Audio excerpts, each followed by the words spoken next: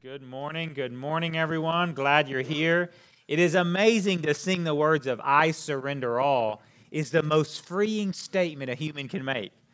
It just felt so good to say, "I surrender all." It's so freeing, isn't it? Now, it's probably been a little harder for me because I've been without my wife the last few days. She's been at a conference, and you have to get up every morning and go to bed every night saying, "Oh God, I surrender all," just to make it. Just to make it. So, but we're doing well. She's coming back this evening. I'm glad.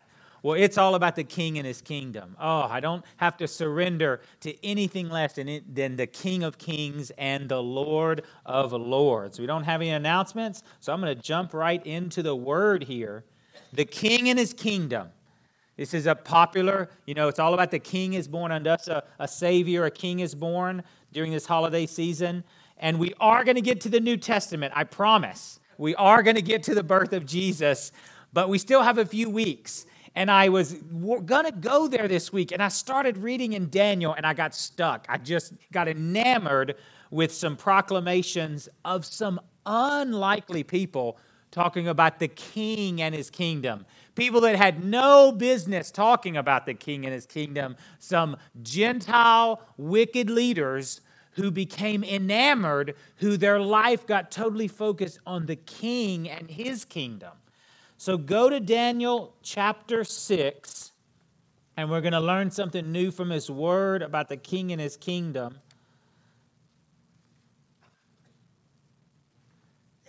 God's people, Israel, in the Old Testament, were supposed to proclaim the goodness of God, right? They were people set apart from Him, and were supposed to and did proclaim His goodness, His mercy, His plans and purposes. Clearly, they struggle with that because when we find them in Daniel 6, there is no Israel, right? They're in captivity in Babylon. So what we have to understand is even though there's no people of God in their country is not there, His kingdom, his kingdom are still being proclaimed by His people, and He will always find someone to proclaim His kingdom. I don't care if it's a wicked king, the rocks will cry out if no one will praise Him, right? So this is the picture here. So we've got the people of God in Babylon, the Babylonian Empire under Nebuchadnezzar, then his grandson, or possibly some Belshazzar. I knew I couldn't say that right. We'll call him Bel. He's going to see the handwriting on the wall. Remember when he takes the holy things of the Lord and uses them to drink and for his party. So he's going to die that night. Well, the encroaching already is the Medes and the Persians, this giant empire, the largest one yet in history to date at this time, steps in to fill the leadership vacuum and now creates from the Babylonian Empire this huge empire under Darius. So we're going to find our text here in Daniel 6, 25 to 28. So the Median Empire, the Mede-Persian Empire has taken over. They're running everything. Nebuchadnezzar was Shadrach, Meshach, and Abednego. And Daniel is an old man now.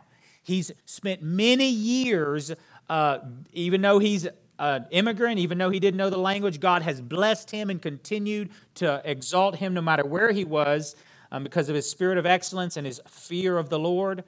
So we're going to pick this up with the famous story at the end, Daniel and the lion's den. You know the story. You understand what's happened.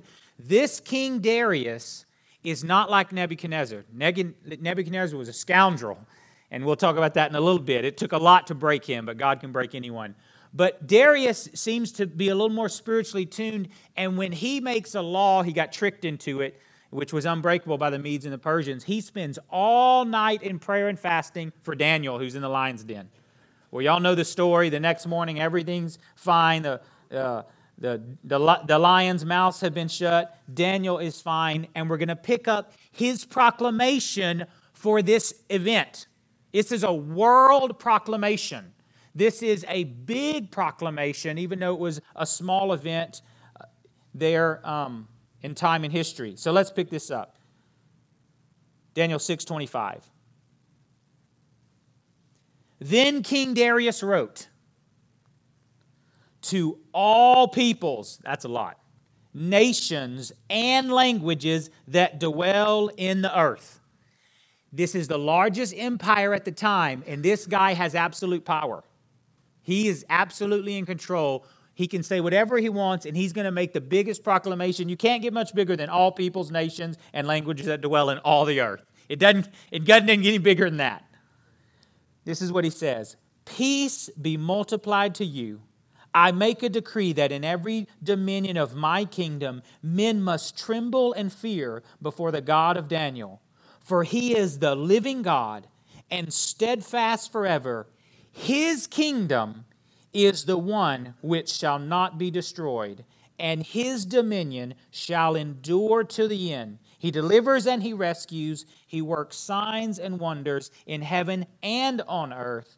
Who has delivered Daniel from the power of the lions? So this Daniel prospered in the reign of Darius, in the reign of Cyrus the Persian. This is an amazing proclamation coming from someone who has a very small amount of truth, right? He didn't grow up in Israel. He doesn't know so much, but he has encountered God through Daniel, and what he knows of God, he grasps the truth there. So let's look at this. Let's learn some new things. Verse 25, to all peoples, nations, and languages that dwell in the earth. Now this is a warlord by many accounts, right? He takes and conquers. Now he's highly political and he's very smart. He was smart because they did not crush the people that were there and take over. They assimilated them. He was much better at it even than Nebuchadnezzar was. That's why the empire grew so much. They would pull the best out. They would assimilate them. They would give them protection. And you can grow that a lot quicker than just crushing the area to powder, and it has to be rebuilt. And then you have to have garrisons and military over it and stuff. So he was really good at it, but still everyone feared and trembled before the guy who's in charge of everything, right? You just get a lump in your throat. So imagine this decree going out. You're just in a little town under his dominion and power, his little local garrison. The horses have come in, or the camels, whatever it is, and they've got a proclamation sealed with wax, most probably from the big guy. From the guy who, whatever he says, is law, and this law cannot be changed. That was the law of the Medes and Persians. We'll talk about that in a little bit more. So he steps up, everyone's trembling, they grab their kids around him and they say, oh, what is he going to say? Because whatever that law is, it's going to be really good or really bad. To all peoples, nations, and languages that dwell in the earth, peace be multiplied to you? What? The guy who takes over everything? The guy who is in charge of everything? It's like this big old bouncer walking in and smiling and say, let me just give you a hug. Whoa, whoa, whoa, whoa, whoa, whoa. That's a lot. That's a little much. These people, when they came in, it was like, oh, what's going to happen? And the proclamation is, peace be multiplied to you. Something has happened to Darius. Something has happened to this man. Number one on your notes. Peace is the result of an encounter with the king.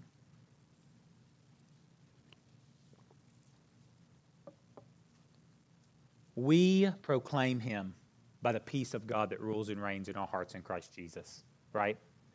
Let the peace of God rule and reign in your heart through Christ Jesus. That is a great proclamation. That is a great witness, and that's what God's called us to do. This heathen king has encountered God through Daniel in a specific way, and the Bible doesn't give us all what happened to him, but he has a realization of the God of Jehovah. He really has a realization of this God. And he says, I'm going to tell you, from now on, my kingdom's going to pronounce something. Peace. Oh, that's a huge deal at this time in history. This is what the book of Romans says so clearly. Listen to this, Romans 8:5. For those who live according to the flesh set their minds on the things of the flesh. But those who live according to the Spirit, the things of the Spirit. For to be carnally minded is what? Yeah. It's the way he used to run. It's the way Nebuchadnezzar ran Babylon. It's the way conquerors rule. If you don't like it, they kill you. Is death. But to be spiritually minded is life and peace. And he goes one step farther. Because the carnal mind is at enemy against God, it is not subject to the law of God, nor indeed can be. So those that are in the flesh cannot please God. Next scripture, verse 14. Chapter 14 in Romans. I got ahead of my notes here. Just a few pages over, Romans 14:17.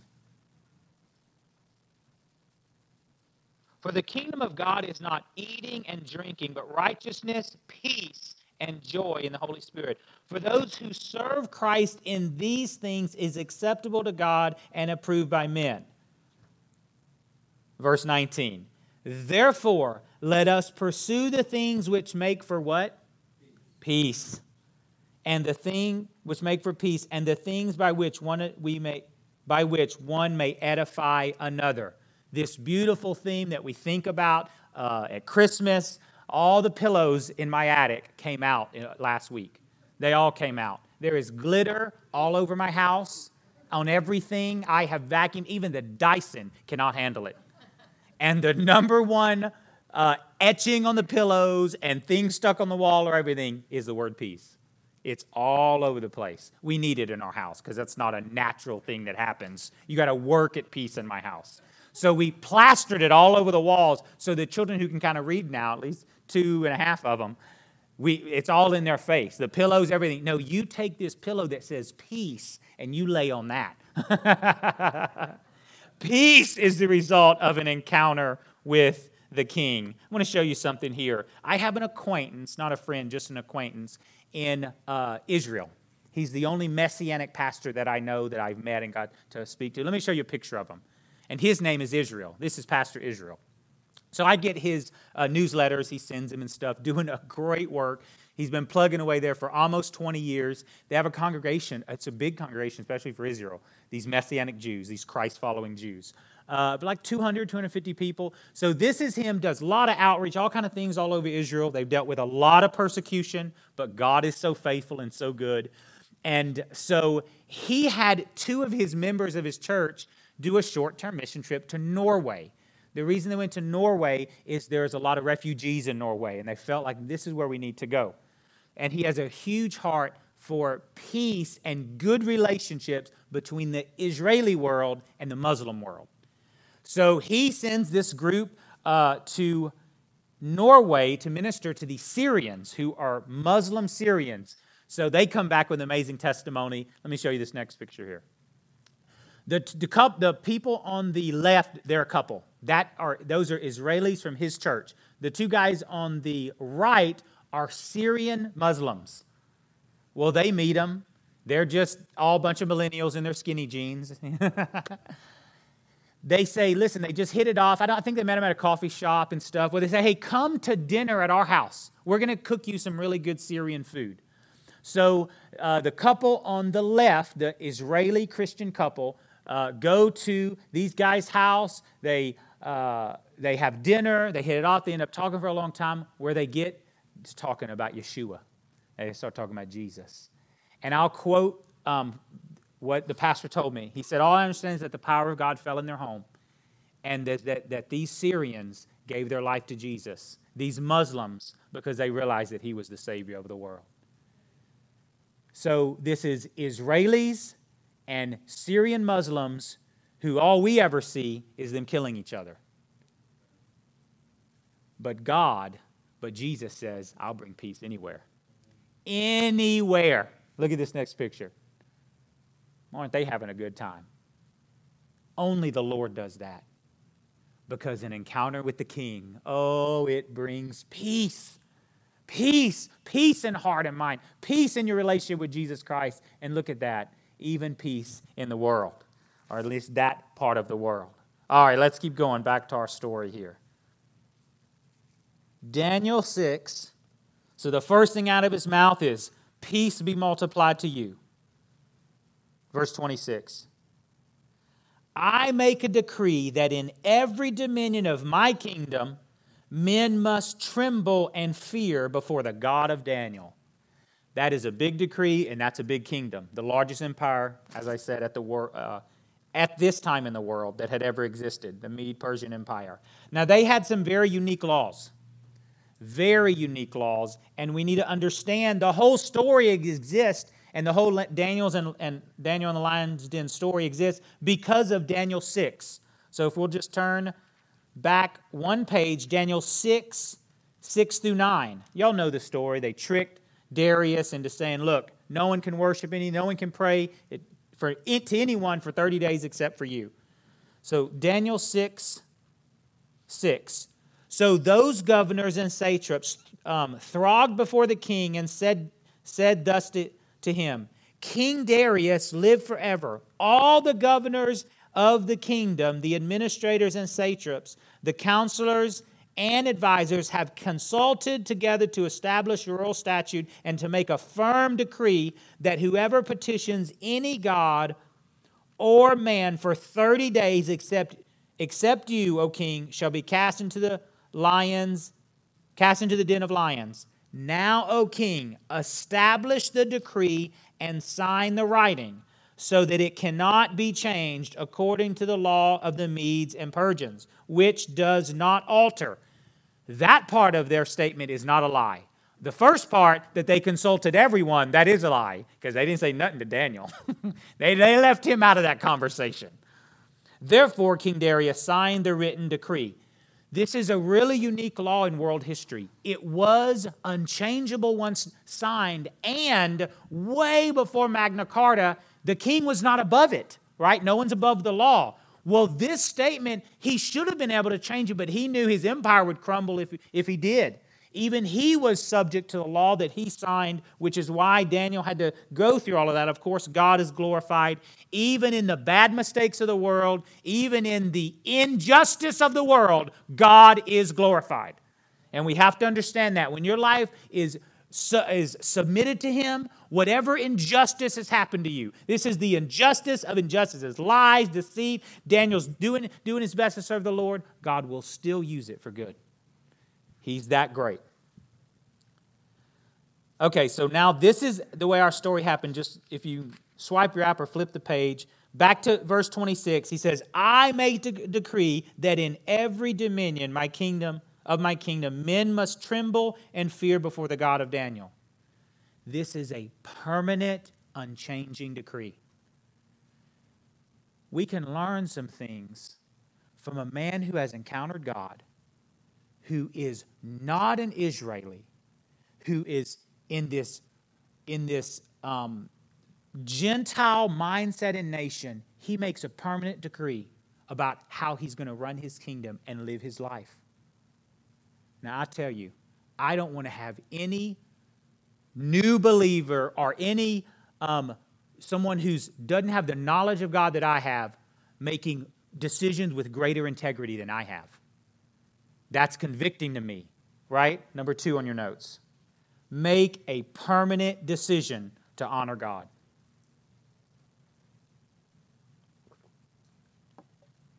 We, as Christians, make permanent decisions. We don't move off of them. This is the Word of God. It doesn't change. Now, I'm not talking about hairstyles or vehicles or anything like that. I'm talking about lifestyles, relationships. When I was a kid, I made a permanent decision. I would never date someone that wasn't a Christian.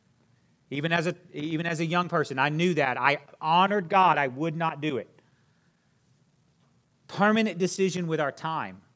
I've made a permanent decision to say, okay, every day, no matter what happens, somehow I'm going to spend some time with Jesus in some way, right? A permanent decision. I'm going to make a permanent decision to always be involved in a local body, whether I'm a pastor or not. It's a permanent decision.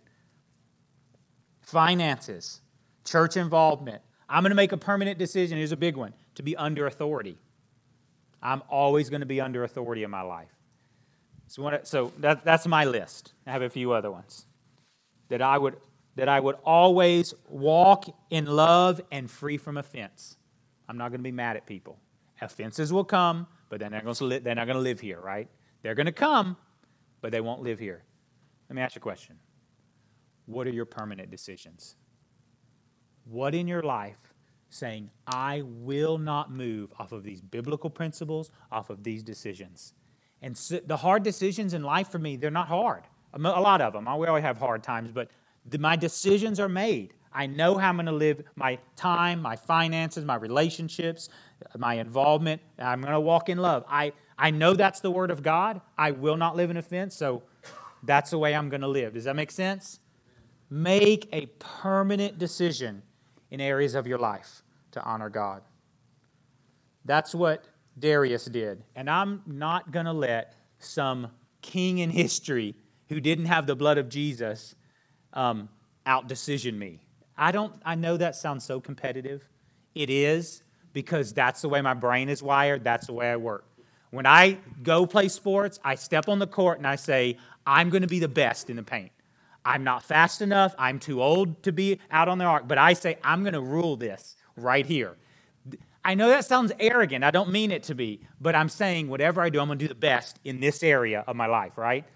That's the same thing we're doing here. It's the same thing Darius did. That's the same thing Daniel did. Really, I tell you what it is.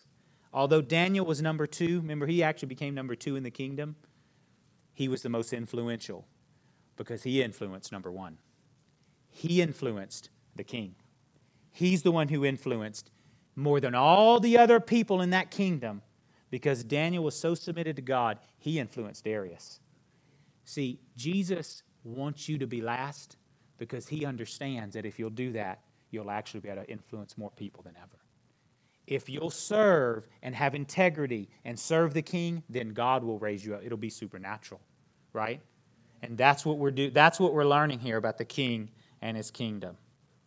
As James 1 talks about, the double-minded man is unstable in all his ways. We don't want to be like that. We want to make permanent decisions to honor God. All right, let's keep going here. Verse 26. I make a decree that in every dominion of my kingdom men must tremble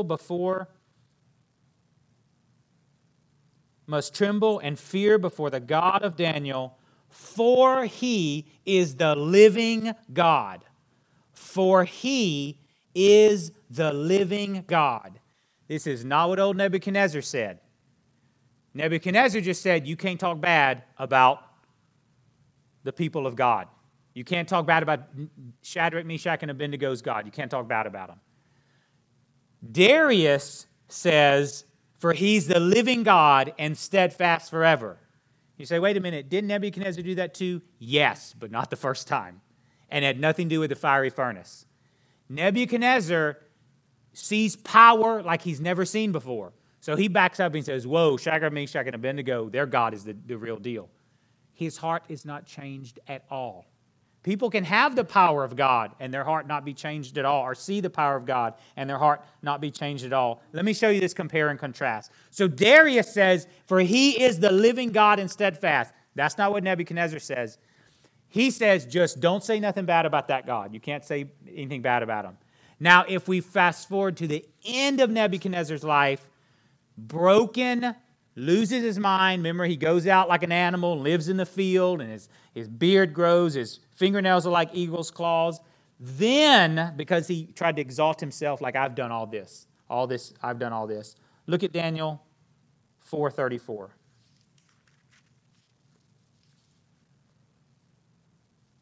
And at the end of the time, I, Nebuchadnezzar, lifted my eyes to heaven, and my understanding returned to me. And I blessed the Most High, and praised and honored him who lives forever. This is Nebuchadnezzar's conversion. This is Nebuchadnezzar's, not the fiery furnace. Sometimes, look, even power of God, sometimes hard-hearted people they got to be broken. This is the time he says, that's it, this is the living God. This is the living God. Now go back to verse 26 where we were with Darius. For he is the living God and stands forever. Number 3 on your notes. Our description of God reveals our relationship to Him.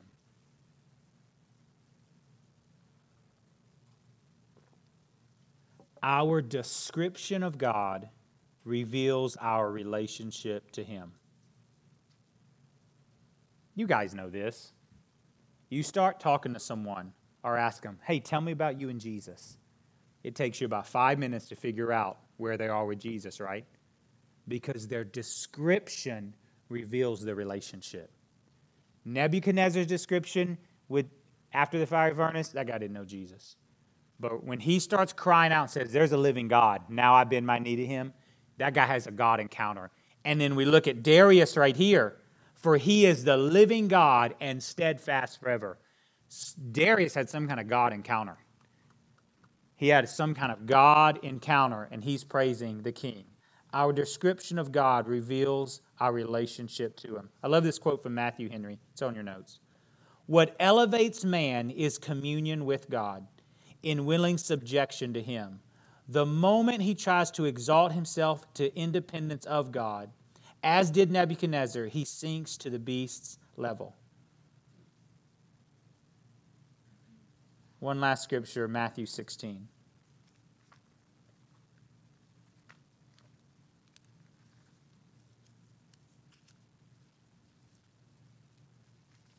How does this sound and look in the New Testament?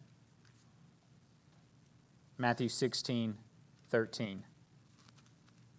When Jesus came into the region of Caesarea Philippi, He asked His disciples, saying, who do men say that I am? Say that I, the Son of Man, am.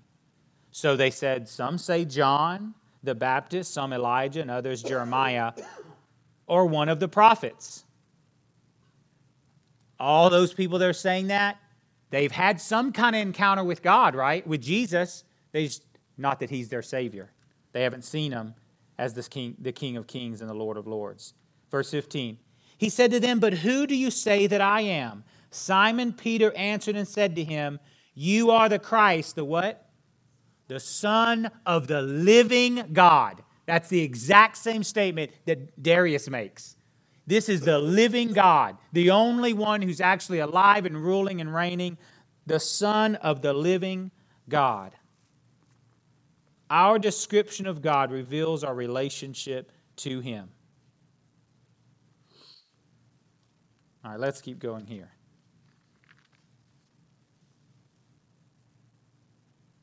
Verse 26, back in Daniel 6. For He is the living God and steadfast forever. His kingdom is the one which shall not be destroyed.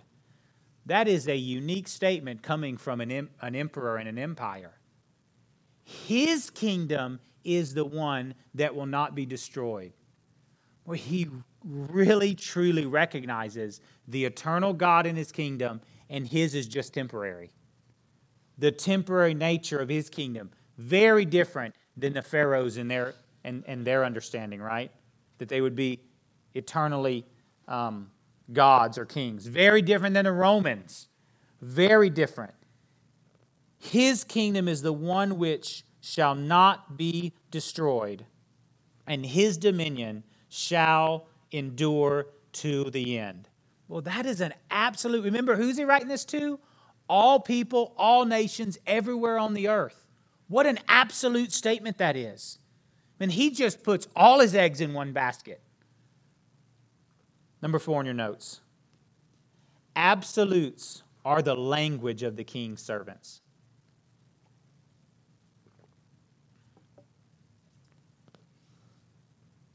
Absolutes are Darius's language, but they were like that because they were Daniel's language. Absolutes are the language that we speak. We speak in loving absolutes, don't we? We speak in absolutes about Jesus. We speak in absolutes about salvation. We speak in absolutes about sin. We speak in absolutes. Let's look at a couple pictures here from these empires in world history. So this is the Medes and the Persians empire. You can see the Babylonian empire was smaller. The Egyptian empire was smaller. And all of the color that's not brown, that's the Persian empire. It stretches all the way into Egypt. This is why I put this picture on there. It's actually 3 continents. Not all of the continents, obviously, but it stretches into Europe, into Asia, and into Africa. It's that huge area, twice as big as any of the other ones. So this is the Medes and the Persians Empire. So let's look at the next picture here. This is the Roman Empire. It's huge, the largest at its time in the world. This is the Roman Empire. That thing goes all the way up into, just about into Scotland, all the way down into Europe, into Egypt and Africa. All of that is gone. The only time you can go see anything in Rome is you can go to the Vatican or you can go to ruins, right? Look at the size of that thing. And this is when the world was so much smaller. We didn't have 7+ billion people on the planet. That thing it's gone. It lasted for a few hundred years, it's gone. The one before it, it's gone. It's done. It rose and fall according to the will of the sovereign God. This king steps in and gets to say something that is of eternal significance. In our lives, we are going to be born, we're going to live, and we're going to die. We get to decide if we get to speak of things that are eternally significant. And that is the absolutes of the Word of God. The absolutes like Darius declared. I want to show you something that the disciples said. This is Acts 5. How did they speak in these different empires?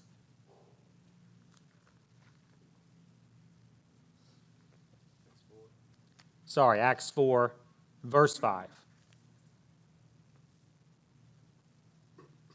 And it came to pass on the next day that their rulers, elders, scribes, as well as Ananias the high priest, Caiaphas, John, Alexander, and as many as were of the family of the high priest, all kind of people together, were gathered together at Jerusalem. And when they had set them, some of the disciples, in the midst, they asked, by what power or by what name have you done this? Is the person the blind guy who got healed. Then Peter, filled with the Holy Spirit, said to him, rulers of the people and elders of Israel, if we this day are judged for a good deed done to a helpless man, by what means he has been made well, let it be known to you all and to all people of Israel that by the name of Jesus Christ of Nazareth, whom you crucified, whom God raised from the dead, by him this man stands here before you whole. Some absolutes. This is the stone which was rejected by the builders, which has become the chief cornerstone. Look at verse 12. Nor is there salvation in any other, for there is no other name under heaven given among men by which we must be saved. The language of absolutes, that's the language we speak. This is why this matters. That is so contrary to anything in our culture. It is absolute contrary to speak in absolutes. The Bible speaks in absolutes. Jesus spoke in absolutes. Darius spoke in absolutes. Peter spoke in absolutes. I'm going to speak in absolutes. It's mandated by God to do that. All right. One last one. Go back to Daniel 6.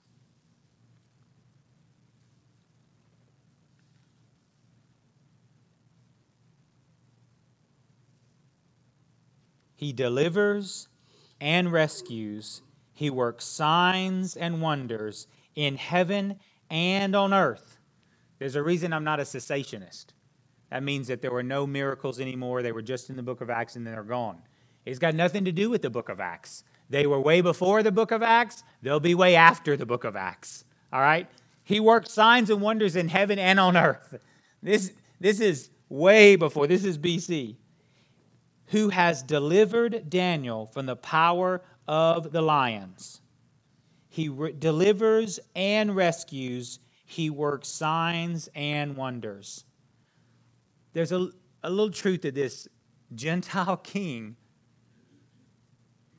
speaks that echoes through eternity that we need to always remember in our life. Remember, he's the king. He's the empire. He's the emperor.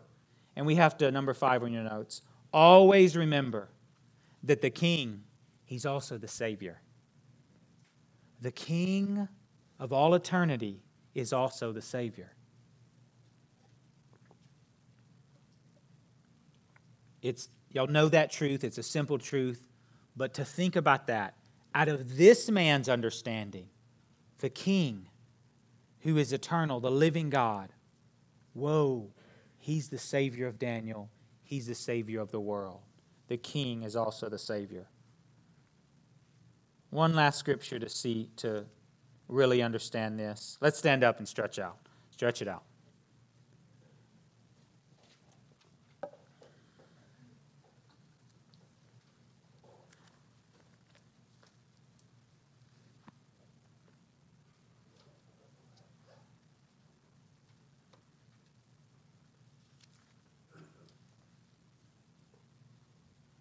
Let's look at this Savior King in Revelation 19:11 through 13.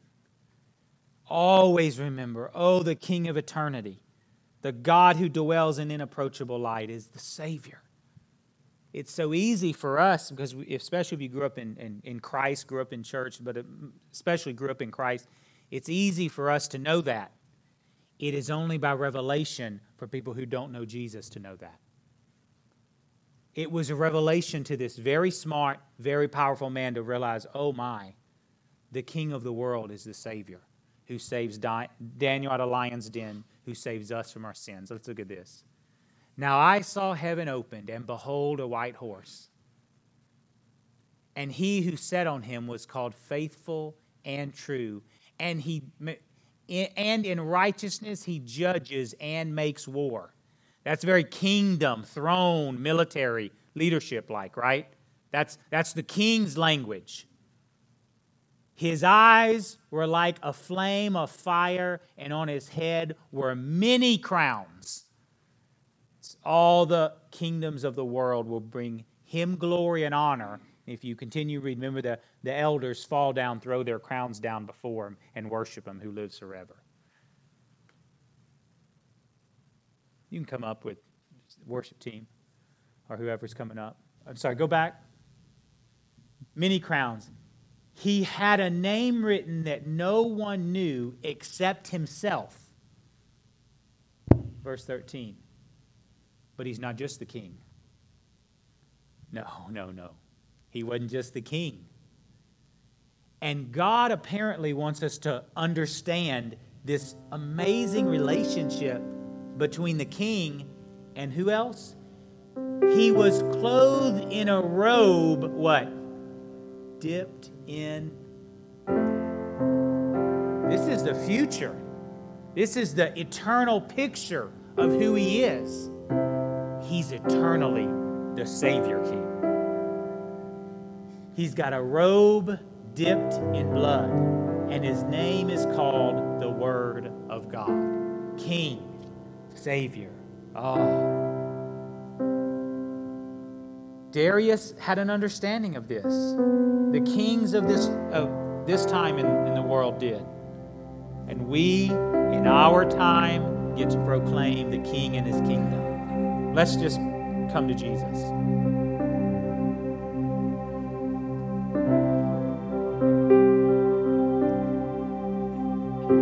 All of us have kingdoms, God, influences, leadership positions, whatever God's put us over. Precious children, grandchildren, businesses, companies, wives, your husbands. We all have areas that he wants us to proclaim who he is. He wants us to proclaim peace. Oh, that's a huge one. That we could say, peace be multiplied to you.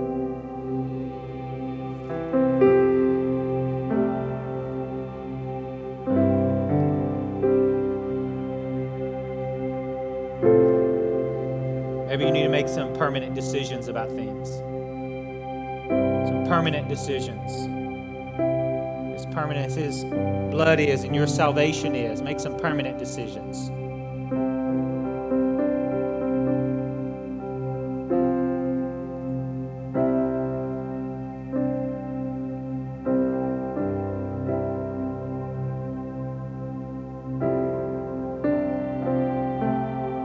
Make a decision to speak in absolutes about who God is.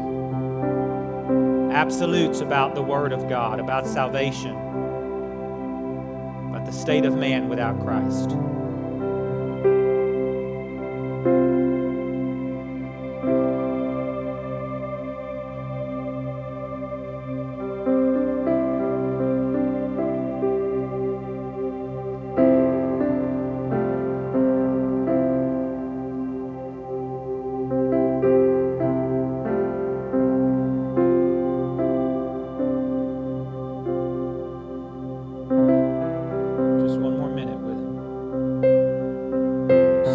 Savior, King.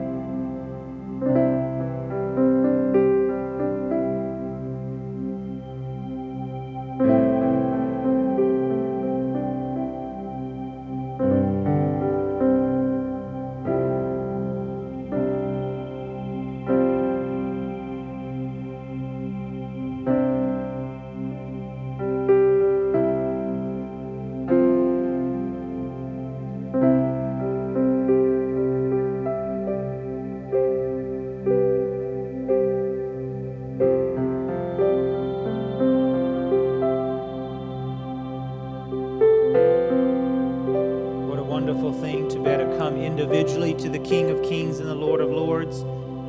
What a wonderful thing to be able to come corporately. So let's all go together to Him right now. Oh, how we need both. Our prayer closet is a wonderful place, but it's a wonderful place to have brothers and sisters in the Lord. Let's come to Him together now, to this Savior, King of Kings and Lord of Lords. Oh, Lord, we thank You for the wonderful holiday season. Lord, we thank You, God, that throughout all time and history, You will raise up people. And You're not even a respecter of persons, Lord. You'll raise up anyone to proclaim that You're King and You're Lord. Lord, in our lives, we don't want any rocks crying out. Not in our home, not in our workplace, Lord, not with our children, our grandchildren, our spouse. Lord, we want to proclaim You King of Kings and Lord of Lords. Thank You that You are helping us do this, for You are the living God. We're going to make permanent decisions to do this, Lord. Oh, we thank You that You, Holy Spirit, are reminding us and leading us into all truth. We thank You, Lord, for our salvation in Jesus Christ. We thank You for this season that we can reflect and think about the King and His eternal kingdom, and that we are actually, truly a part of it through the blood of